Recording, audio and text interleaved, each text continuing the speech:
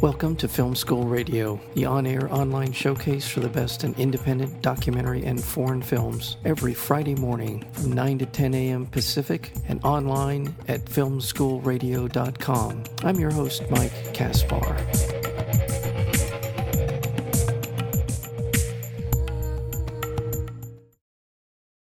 What a remarkable documentary we're about to dive into here.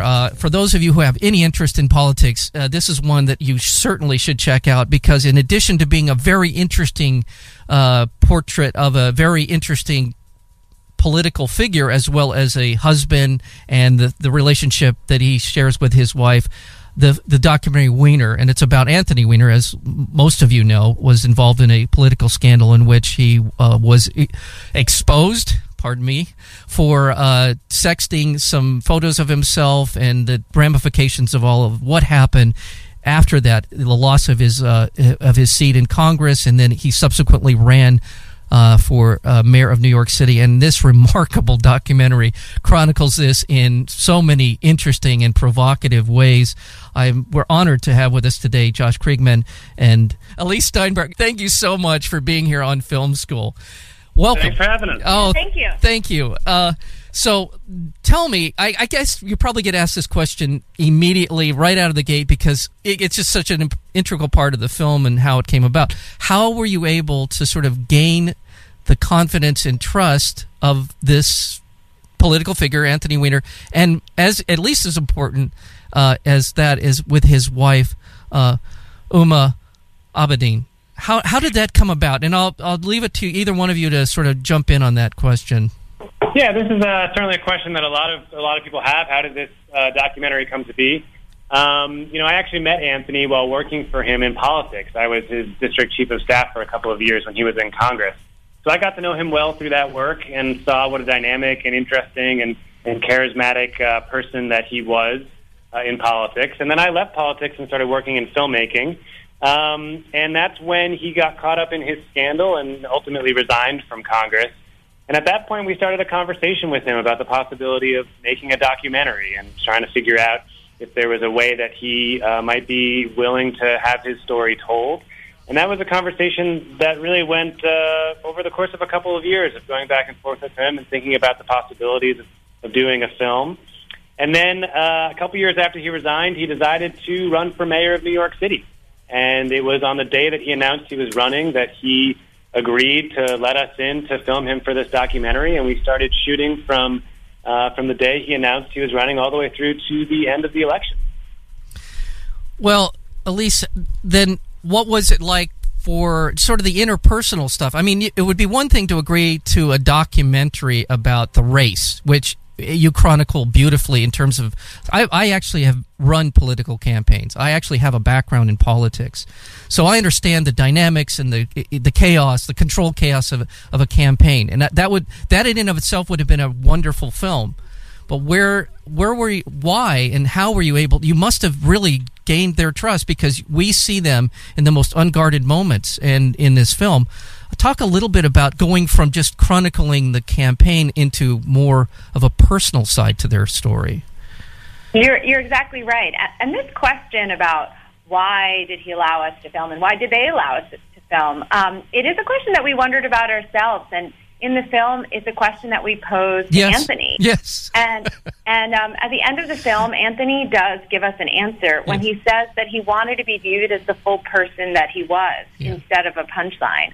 And that was certainly our intention with this film, to take somebody who had just been reduced to a punchline and a caricature and offer a more nuanced and complex portrait. Okay. Well, and let's go back, because for some people, I mean, they aren't necessarily paying as close attention to politics as I do, and a lot of other people. Tell us a little bit about the rise and fall of Anthony Weiner in terms of his standing within the Democratic Party, particularly in Congress. Very fiery guy. Josh, tell us a little bit about his sort of backstory, if you will. Yeah, sure. I mean, one of the amazing things about Anthony's story is that he really was a rising star in the Democratic primary prior to the sexting scandal that ultimately led to his resignation. You know, he was known for being a loud and aggressive an unrelenting voice championing progressive causes like universal health care.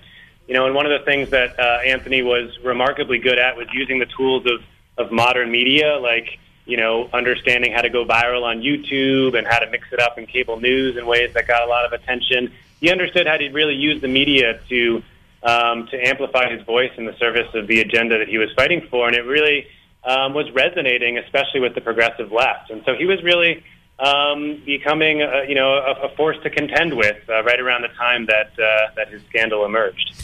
Yeah, my impression of him during this period of time was when I first saw him, he struck me as someone who had a real fire in him, in not only in his rhetoric, but in his bearing. He seemed to be someone prepared to fight, and I mean that in almost every sense of the word.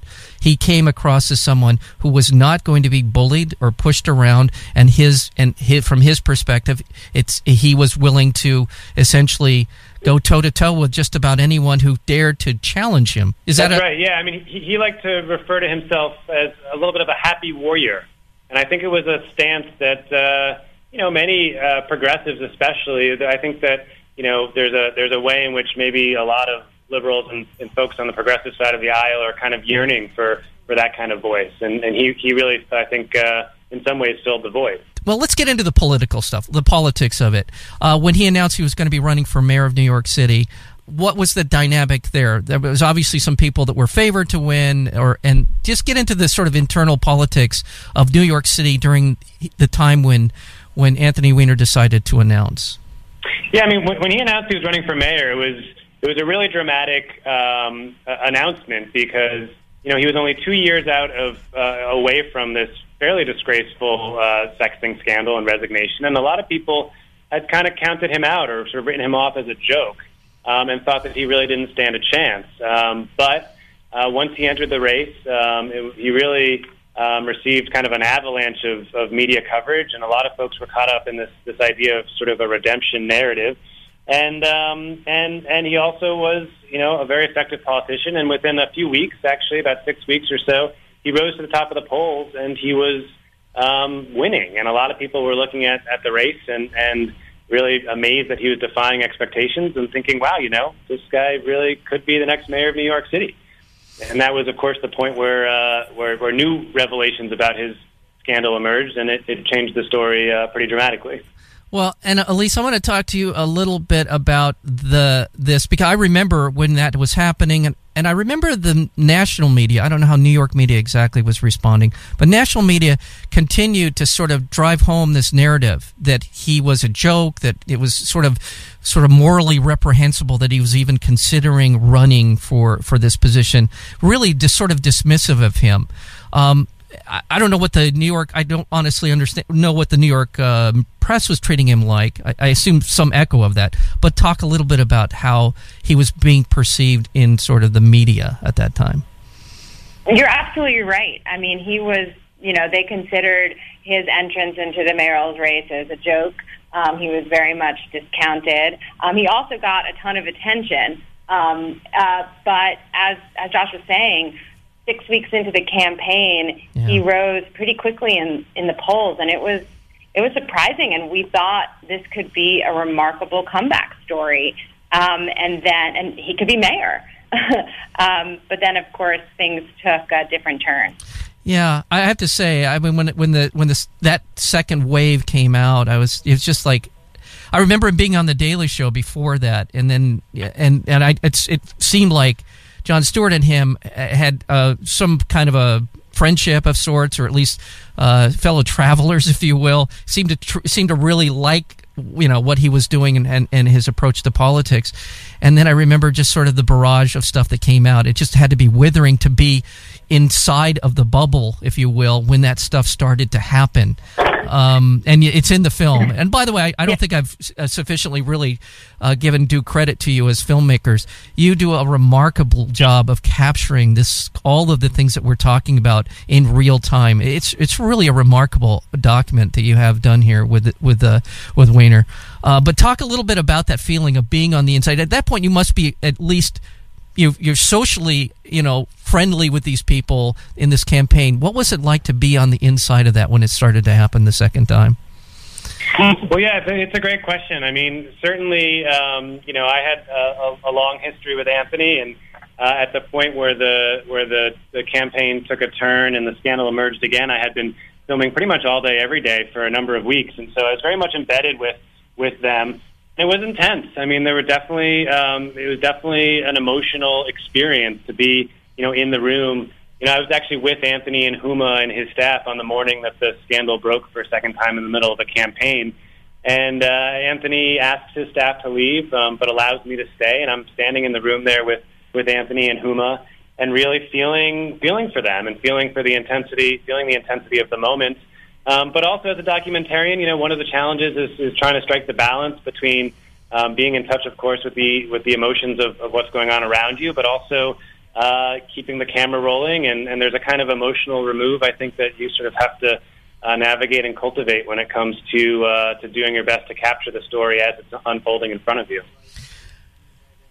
Yeah, Elise, I would ask you as well about the sort of the there's a couple of scenes, but one in particular that I remember in the when Huma is standing in the kitchen and they're sort of getting the kids ready to go off on their day, and the sort of the back and forth between her and Anthony at that point. It was just really wrenching to watch, just on a personal level, to watch her pain of having to deal with this. Talk a little bit about just how graceful she was able to handle this. In my opinion, she was remarkably composed under the circumstances and very, very graceful about it. Talk a little bit about her as a person and your understanding of that. Well, I think that, one of the more striking things about the film as we were watching things unfold was you had the private story and the public story, and there was a real disconnect there. So you got to see the judgment that was placed against Anthony and placed against Huma, and then you got to see the private story, the real story. You see them, raising their kid and putting him to sleep. And some of that disconnect was what we wanted to show in the film, to sort of show the humanity behind the headlines. And in terms of Huma, she is a remarkably talented person and an incredibly hardworking public servant. And just as there was judgment against Anthony, the same is true for her. But in our film, you get a multifaceted look at her. You see her as a wife, a mother, a person with a really important job. And as we've talked about, our hope with this film was to provide a more nuanced portrait of them. It does. It provides quite a context for it. I know we just have a minute to go. The reaction from the family, from Anthony and Huma on this film, how's it been? How are the people closest to this film reacted to the film? Yeah, I mean, they actually haven't seen it yet. We offered to show it to them many months ago, a number of times, and went back and forth about whether they wanted to watch it, and they haven't wanted to see it. And it's been an open invitation, and they know that they're welcome to see it whenever they like, and we imagine that they will at some point, and we're looking forward to seeing what they think about it. Yeah, I will say, as much as I want to just drag Anthony around by the hair for what he did to his political career, and for a rising star, a rising light bright light in the political spectrum, it's just so sad to see. And I don't want to sound like I'm defending what he did, but it's hard to watch. It's hard to watch film in that regard, but it's a brilliant film to watch as someone who loves documentaries and loves to see as much more of the story than we have been than we know of. Well, thank you. That's certainly our hope, is that people, they come to this story with a certain preconception. Many people come to the story thinking that they know all the ins and outs already, and then part of the experience of watching the film, we hope, is to be surprised by what you get to see. Well, thank you so much for being here on Film School. The film is Wiener. It's opening here in Los Angeles today, this May 20th, and will be rolling out all over the country, I'm certain. And it's a terrific film, and go see it. Josh Kriegman and Elise Steinberg, thank you so much for being here on Film School. Thanks so much. Thank you.